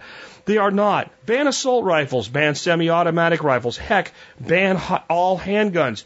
I don't care. All they are is weapons. Really? Okay. If my government comes and confiscates my guns and thinks I think that's an irrational fear, I can tell you that I'll make other weapons. You're right. You right-leaning folks fetishize guns, and I just don't get it. They're just weapons. I have other weapons in my toolbox. Now, you'll probably say that a crossbow, which can be easily made, isn't as powerful as an M1 Garand, and I get that. But do you really think your pea shooters and deer rifles are on par with government drones, etc.? Just stop fetishizing guns and give them more power than they really have.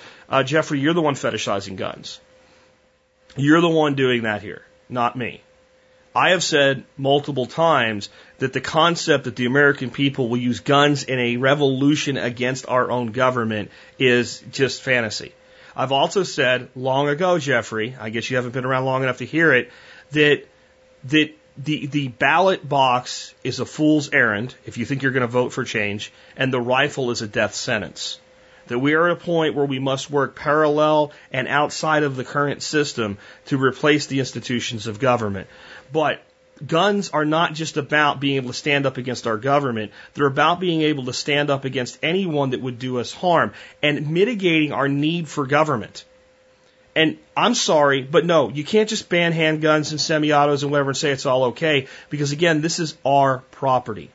This is our property. I don't care whether you think I need it or not. I'm sure there's things that I could look at that I don't think you need, that you would have a problem with me having banned and taking away from you. And you don't think this is something that can happen. You think it's just crazy talk. Look at every other nation that's gone down the path of gun control, and where it's eventually ended up is outright bans on most of the things you're talking about and saying they would never take away from us. And once government bans something, they do take it away, and they take people who have been absolute law-abiding citizens for their entire lives, and they give them a choice to continue what they're doing and become a felon overnight. And then they use the force of the state to apprehend, kidnap, and imprison those people for doing something they've done their whole life without harming anybody. What you're speaking here is delusionary talk. I'm sorry. He goes on, besides, the government is never coming to take my deer rifle, and you are a paranoid right-wing kook if you think so. So because I am for the right to keep and bear arms, because I believe that people have a right to their property, I'm a right-wing kook. I will point out that I've been an advocate for the legalization of cannabis for long before I did the show, which I've been doing for 8 years. I would point out that 10 years ago I became an ordained minister, and I publicly stated during the whole gay marriage debate that if any two people wanted to be married, I would marry you for free. Just show up. Because I thought it was wrong, absolutely wrong, to give protection under the law to one group of people versus another. Now, my action was only symbolic, but it was the action that I could take at the time. My personal belief is government has no business in the institution of marriage whatsoever. These don't sound like very right-wing positions, do they? They're not. They're not, because I'm neither right nor left wing on these issues. I don't believe in the great lie of dichotomy, as Jeffrey does, and many people on the right do. Okay? And ultimately, you are a capitalist apologist and some kind of quasi-nationalist, but claim to be an anarchist. I don't get that at all. Jeffrey, that's because you don't know what an anarchist is. If you knew what an anarchist is, you'd know there's no way that I'm a nationalist. I'm not a quasi-nationalist. And I'm not a capitalist apologist. I make no apologies for capitalism. Capitalism need not be apologized for. Capitalism, Jeffrey, is what you do. You are self-employed and you have a wood shop. And I want you to let that sink in for the irony of one of your last statements about our community. It's sad when you think about it. I don't get that at all. Listen, I don't support this government on any level. I'm sorry, but you do. You just defended the government as us. You just defended public schools as public schools, not government schools. So now you're contradicting yourself. And I don't support the military either. Okay? You don't support the military. Why the hell would I support the troops? Okay? This is interesting. Why would you support the troops? Because they're people just like the fellow people you walk down the street with, and while they may be being misused, they're still people that believe in what they do. I don't support the current mission of our government and what they're having our soldiers do. I support the men and women who do what they do because they believe in it, even if many of them are going to be our age, Jeffrey, and look back and go, yeah, I get it. And some of them will be fervently patriotic blindly till the end. It doesn't matter. I can still appreciate the person. and the person's intent. And having served, and I'm going to guess you never did, Jeffrey. I'm just going to guess you never did. I do understand that there's a lot of good that we try to do as soldiers, and that our soldiers, our sailors, our airmen, and Marines generally do their best in very difficult circumstances. Some of the evil things that I did, Jeffrey, was build roads for people and schools for people in a part of Honduras you probably wouldn't have the courage to step in. I'm just saying.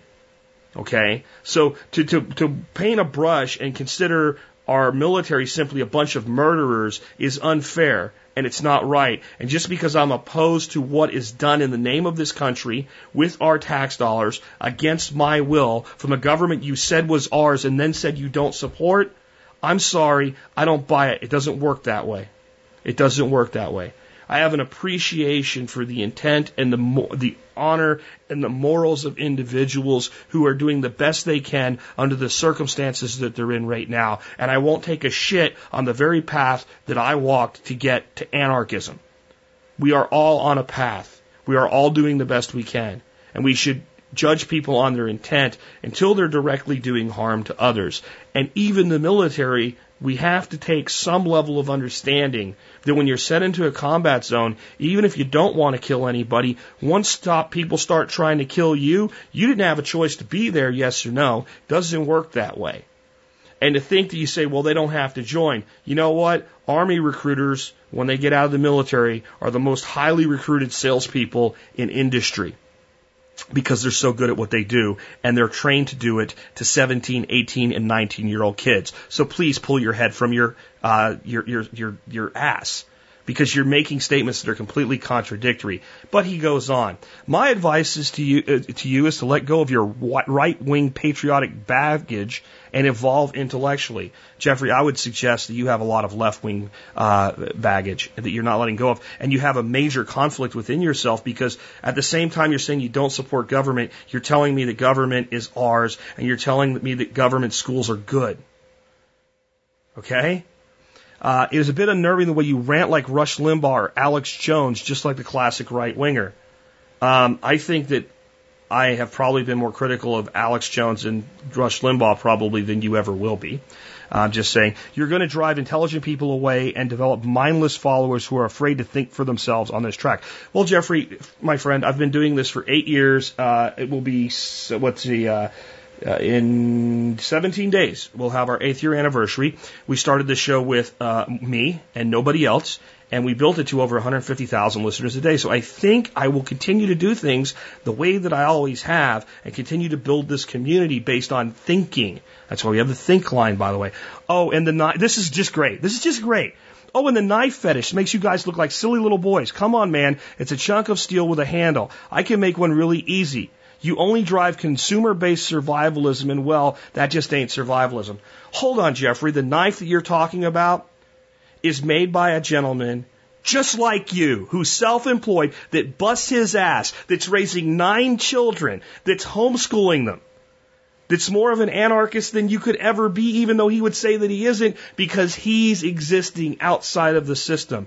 And every single knife that he sells, Jeffrey, goes to an individual who's truly practicing real capitalism, competing against giant corporations who outsource jobs. And you criticize that while you run the same business model. This is the mental damage of leftism. This is just mental incompetence. And I don't mean that in an insulting way. You are incompetent to think rationally because you're so wrapped up in your personal chosen side of the dichotomy. Capitalism is going away. Can you make a knife, a gun, a bow, or an atlatl, or do you depend on a network of entrepreneurs? I'm not interested, but best of luck anyway. Jeffrey, you're self-employed. You are an entrepreneur. And now you turn around and criticize the network of entrepreneurs that build the very things that people want and need and exchange value for value. But I'll let it go. I think your words have condemned you enough here. And I want to talk about, as I finish up today, the great lie of dichotomy. And I really think it's something that we need to revisit. So much so that I went back to an episode that I have sent to Jeffrey, and I don't know if he's going to be willing to torture himself by listening to it. Episode 874. I've taken that episode, and there's a link in the show notes today where you can listen to the whole thing with no commercial stuff whatsoever, and it skips everything that's not the core of the show. So it might be a good one to share, and I might even slap a picture or two on it and turn it into a video for YouTube. I think that might be a fun project to do when I get some spare time. See, I work really hard as an entrepreneur, Jeffrey, and I bust my ass to serve and teach others, and I've built everything that I have based on that model of sharing and giving and helping other people like a typical maniacal psychopath, capitalist, quasi-freaking neo-fascist. That's what they all do, right? And the reason a person gets so entrenched like Jeffrey that they just lock onto one side and say completely backward shit like, the government's just that. It's ours. And the public schools are public schools. They're not government schools. And they did all these wonderful things for me, but I don't support our government. I mean, literally, you've demonstrated multiple personality disorder in that email. I don't think you really have multiple personality disorder. I think what you're seeing is the conflict inside of you. And this is why most Americans today are completely and totally miserable. Because they absolutely are held in check by this dichotomy. And they're held in check by this dichotomy politically, lifestyle-wise, in every way you can think of. Today, for the show, there's a picture on the blog for today's show and it's with a quote from Pablo Picasso. And it says, never permit a dichotomy to rule your life. A dichotomy in which you hate what you do, so you can in which you hate what you do, so you can have pleasure in your spare time. Look for a situation in which your work will give you as much happiness as your spare time. And so that's where most Americans are today. They're in that dichotomy as well. They hate their job, but their job gives them the means to live the life that they sort of kind of want. So they're never even happy when they're free because they're always thinking about having to go back to work. It makes me think of my sister-in-law that went to Florida with my wife last year. I said, take your sister, go for 5 days on your own. I'll run the farm while you're gone. And you know, my sister-in-law and my brother-in-law, they spend more than they make, honestly. And they just didn't have the money. It's like, we'll just pay. We'll just pay for her, take her, go, enjoy yourself. She had a great time. And she says to my wife, the day that they're getting ready to get to the airport and come back, she's having an anxiety attack. The woman's a school teacher, and even though she was coming back to home, she wasn't even going back to work for another month. This is how most Americans live. And you've been trained to live this way. You've been trained like animals to live this way. You've been trained that if a person disagrees with you on a key issue, that a whole bunch of other shit about them must be true. If they believe in God, they're right wing. It's preposterous. If they believe in the right to keep and bear arms, they're right wing. If they believe in the concept of taking care of the poor, that they're left wing. If they phrase that the wrong way, they'll be lumped in as wanting to tax everybody. Maybe they don't. And this is because a people divided is easy to control. A people divided is easy to control. That you've been conditioned to see so many us and thems that you don't see the only true us and them. The us is all of us. And the them are the people, not the government itself, but the people that control the government. I bet our friend Jeffrey doesn't even know what the party dues system is. We have comments on the blog today. What we need is a constitutional convention and term limits on Congress. Term limits on Congress won't do the square root of F all. Because the party dues system will ensure that the new congressman that shows up is on the hook for a whole bunch of money and can't do diddly freaking crap until, though, if you want to know, go to definingthemachine.com and you'll find out the first job a freshman congressman gets is a $9 an hour job that he doesn't get paid for, by the way. A customer service job basically is a telemark. He's handed a great big book of shit that says, go raise money for the party. I don't want to. That's fine. You won't do anything. You won't be on any committees. You won't sponsor any bills. You won't co-sponsor any bills. You can just sit in your chair and do the square root of F all. Or you can go raise money. And they just made all these promises to people about what they're going to do and how they're going to make a difference. And instead they're going to sit around and all they're going to be able to do is vote yay or nay. They're going to have no opportunity to influence anything. So you know what they do? They cave. And then they're owned. And then all those people that said yes to you, who would have said yes to anybody, you could put a freaking squirrel in there that was trained to speak English and they would say yes to the squirrel because that's why they're on the list in the first place. But now you owe them. And now they own your ass. And now they own our ass. This is how our government works today. And it doesn't matter if you're Democrat or Republican. It doesn't matter. It doesn't matter.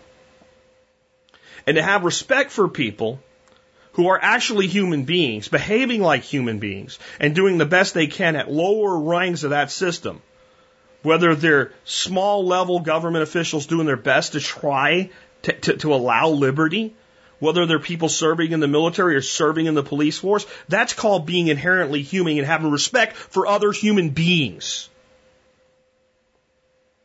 But we can't. We can't. We must see an enemy. There must be an enemy. Donald Trump's people are the enemy. Hillary Clinton's people are the enemy. The lazy-ass young kids that want free shit from Bernie Sanders, they're the enemy. No. They are the pawns on the board that is the chessboard of life, and they do not even know why they've moved from one square to the next. They only know that the pawn in front of them must be struck down, and most people are such cowards they are struck down verbally or with a tweet today rather than physically, which I guess is good because at least there's less physical violence. Though, if you look at all the people protesting how violent Donald Trump is, those people look pretty freaking violent. He's right-wing, he's supporting Trump. No, I'm pointing to a fact.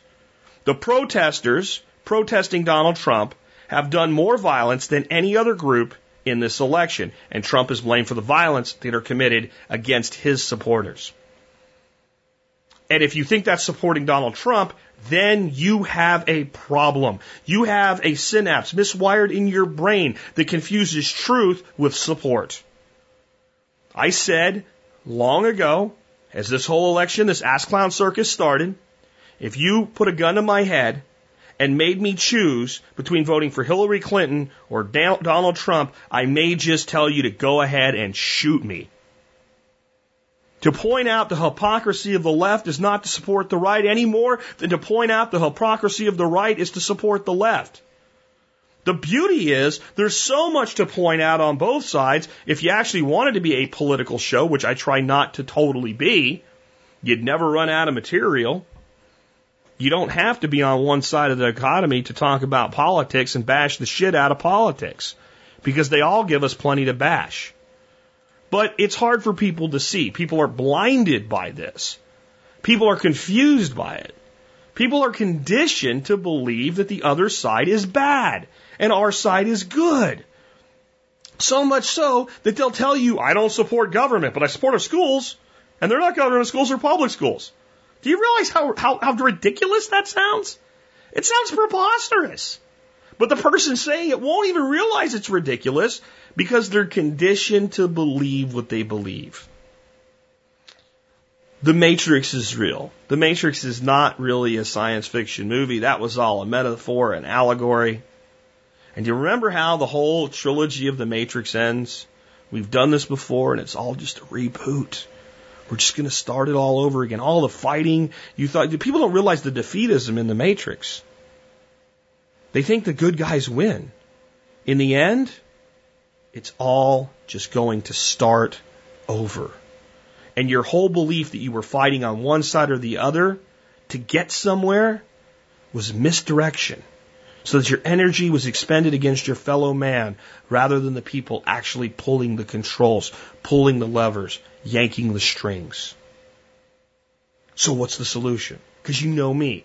I only beat the problem for so long. The solution is what I've been saying. The solution is a network of entrepreneurs that support each other and do business with each other in a true capitalistic form. And Jeffrey, if you didn't have that, guess what? You'd be poor and have no food, or you'd be living completely off the dole, which for all I know you are. But you claim to be self-employed. So if you're self-employed and you make things in a wood shop, then you need freaking customers. So you're just like all these other people that you're taking a crap on. I don't care if your ideology is different. You're doing the same thing. This is the religion of statism. I have called climate change a religion, and people get very offended by it. But I point out the reality, the fact that in the climate change debate, people care more about what you say than what you do. I have an extremely small carbon footprint. My commute to work is from my bedroom to a bedroom that is in my house that's also an office. Okay? So I have a home office. I drive almost nowhere. I raise my own food. I teach permaculture. But since I don't believe in the mainstream lie of climate change, I am wrong. While the people that bang the drum the hardest and yell and scream and bitch about how a catastrophe it is, what they want is the government to fix it, and they live with a great big giant carbon footprint, but because they take a taxi once in a while or choose sustainably grown freaking eggs or something like that, they sit on their high horse. This is the very definition of religion. We care more about what the person says than they do, and nowhere is that more true among the American people than the religion, the ultimate religion of statism. Statism. People claim they want liberty, so people like them because they say the things that they want to be said, and then in their actions they oppress liberty. And then people say, I want liberty. They say it differently because they don't want it through force. And then they actually live a liberated life, and they empower liberation in others, and they're attacked. Because what they say is more important to the observer than what they do. This is the nature of religion. This is absolutely the nature of religion. Now, I'm not criticizing religion in of itself. Your faith is your choice, and I support you in your right to practice it. But in a religion, you could have all these things a person's supposed to do, and all these things they're supposed to profess to believe. And in most instances, they will be claimed to not be worthy of the faith or worthy of the religion or worthy of the salvation or whatever it is if they don't profess the things. But yet they do the things better than most that profess the faith. Where the actions are where the rubber meets the road. The actions are where we do things. I watch a show called Last Man Standing with Tim Allen. I watched it the other night. It was actually pretty good. A young man in the show named Kyle works for the store that Tim is a partner in, and the guy that's actually the ultimate owner is a guy named Eddie. He's an older guy, and he had recently had a younger lady he was married to, and she miscarried, and no one knew about that. And every Sunday morning, Kyle and Ed walked the store together. And Kyle decided, since he was a Christian and wanted to go to church, that he shouldn't have to work on Sundays anymore. And so he's going to go to church instead, and stands up for himself and says, my right to practice my faith supersedes your ability to make me work. And technically, legally, since this is a larger company that wouldn't be in any kind of harm because he didn't come there, it would be right. But the truth was, Ed saw Kyle as a son-like figure in his life. And when Kyle finds that out, he shows up in the morning to walk the store with him. That's more important than going to church, yet they figure out if they do it early enough, he can still go attend church. But the action is more important than saying words. And that's how we should live our lives. Our actions should be toward liberty. Our words only mean so much. And voting for people who use words, but their actions don't follow what they do, is the antithesis of supporting and developing freedom and liberty. I challenge everybody in this audience to break free of the lie of dichotomy. Listen to the old show, 874, over the weekend. I've got it for you. All you do is click. You can download it. You can play it right in your browser, whatever you want, with no commercial interruptions whatsoever. And think about how entrenched we become as a people who are addicted to concepts like gold and silver, Pepsi and Coke, black and white, male and female. All of these are divisions that are used to control you. And I have to say, Jeffrey, you are under so much control. And the worst thing is, you think you're free of it. You think you're not supporting government while you're supporting government. You couldn't be a better pawn on the chessboard. You really couldn't. The programming that we are required to receive. More truth in music than many other things. With that, I want to remind you can support this show, because I'm an evil capitalist, by joining the Member Support Brigade. By your own free will, you can choose to spend $5 a month or $50 a year with nobody pointing a gun to your head, and in return you'll get discounts to things you were probably going to buy as an evil consumer anyway, that were designed to help you improve liberty and freedom in your own life. I'm just saying, you can do that. And yes, if you're military, police, or Peace Corps, or first responders like EMTs, paramedics, or firefighters, all of you guys qualify for a discount for your evil service to the state. That's how these people think, right? Okay, but yeah, you get a discount. Just email me with TSPC service discount in the subject line. Tell me about your service before you, not after you join, and you can do that. Also, the evil corporation that is Amazon has many things that you might buy because you want them, and you buy them of your own free will, freedom of choice. Unlike the wonderful government services, which if you don't pay for, men with guns will come force you to pay for. And the next time you're choosing to exercise your free market rights and shop at Amazon, you can also help the work that I do by voluntarily typing in tspaz.com instead of amazon.com. That's all you'll have to do. And when you do that, I, the evil capitalist Jack, who dedicates hours and hours of every day to provide this program to you, will receive some of your support for very little to none of your effort. That would make Jeffrey happy, I guess, to present it that way. But I really do appreciate it when you guys go to tspaz.com to shop on Amazon, because it's the easiest way you could ever support the work that I do. And yes, the evil network of entrepreneurs is available at tspbiz.com. Those evil entrepreneurs are out there, folks. They're practicing capitalism by establishing their own businesses and being self-employed, just like Jeffrey, but apparently he says other words, so it's okay for him to do, but not them to do. If you don't agree with that, the next time you need anything, see if you can get it from our small network of individual entrepreneurs first. Many of these businesses founded right out of the TSP business community at tspbiz.com. And with that, I want to talk about today's ending song. I decided to use this song, I swear to God, before I read Jeffrey's email. My buddy Greg Yos wrote the song that you hear every day at the beginning of the show, the little piece of it called The Revolution Is You. Greg and I may need to collaborate on using the word insurrection in a new theme song, because I believe in the individual insurrection. But Greg's music is very liberty-oriented and anti-government. And this song is called Snake in the Woodpile. And there's some things you need to know about to understand this song. One is a thing called the Trans-Texas Corridor. That's what the song starts off talking about. And that's very important to us here in Texas. Basically, it was expanding the highway at a new point, instead of using the existing highway, by the way, to go all the way through the state and then up into the Kansas City, Missouri hub. And then it was going to create this giant international network. But it wasn't just a highway. It was a highway and a rail system going all the way to Mexico. And the plan was for product to leave Mexico and come through the United States with no border check, and its port of entry would be St. Louis, Missouri, because that wouldn't cost Americans economically or any other way, right?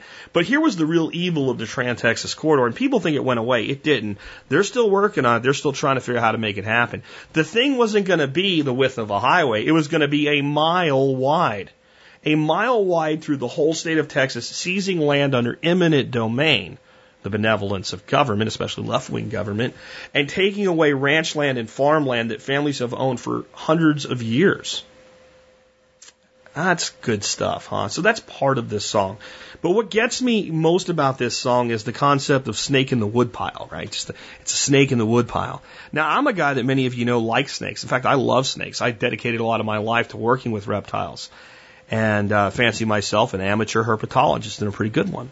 So I like snakes, and I don't see snakes as evil, but I get the point of a snake in the woodpile.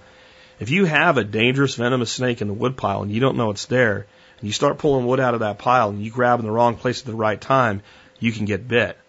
That's how we're lured into government. We believe that they're going to take care of us. We believe that they're going to help us, and we reach for whatever we're offered, and then you get bit. That's what this song's all about. Think about that when you listen to it. And a caution. I'm going to give this caution, and I swear to God, anybody that complains after this caution, I will delete you. I will ban you from emailing me. I do not want to hear it, because I'm telling you now. There is a word in this song that many of you, specifically if you're religious, will find offensive. It is usually abbreviated as GD. It is one time. It happens. If you do not want to hear it, if it will offend you, if it will make you run to your safe space, if it will make you angry with Jack, if it will make you not want to listen to the Survival Podcast anymore like Jeffrey doesn't, please just turn off the show now because I'm done. Okay? If you can handle it or if it doesn't really bother you, this song will make you think. And Greg wrote this song all the way back, I believe, in like 2006 or 7. He's got some new stuff out. We'll hear more from him in the future. But today, think about this. In this dichotomy, there's us and them created as a falsehood. And then there's the true snake in the woodpile. And with that, this has been Jack Spirko with another edition of the Survival Podcast, helping you figure out how to live that better life if times get tough, or even if they don't.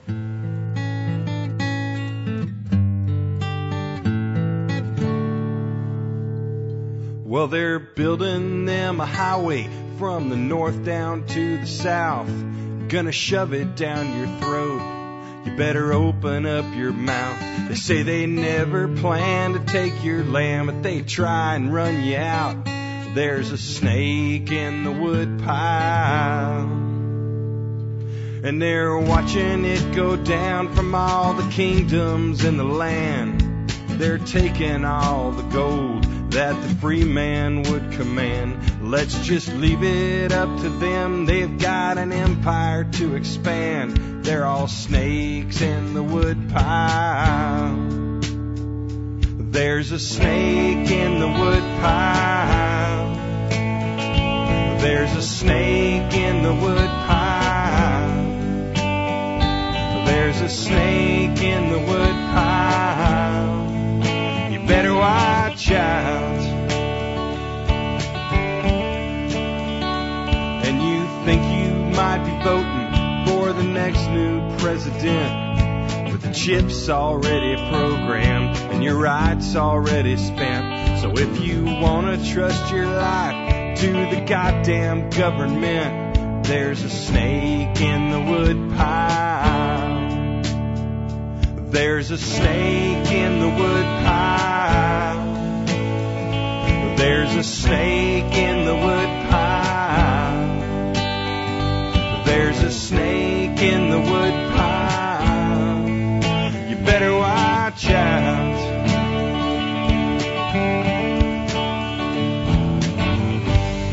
And I hope I ain't right. I hope I ain't right. I hope I ain't right. Gotta hope I'm wrong. I hope I'm wrong.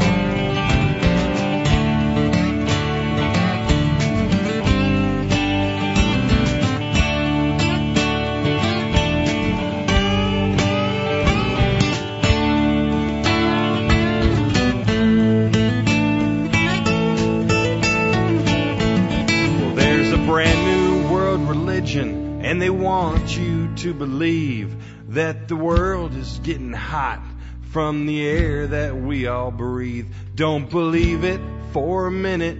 It's your money that they need. You're a snake in the woodpile. There's a snake in the woodpile. There's a snake in the woodpile. There's a snake in the woodpile. You better watch out.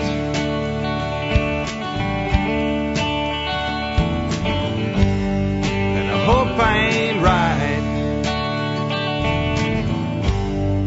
I hope I ain't right. I hope I ain't right. Gotta hope I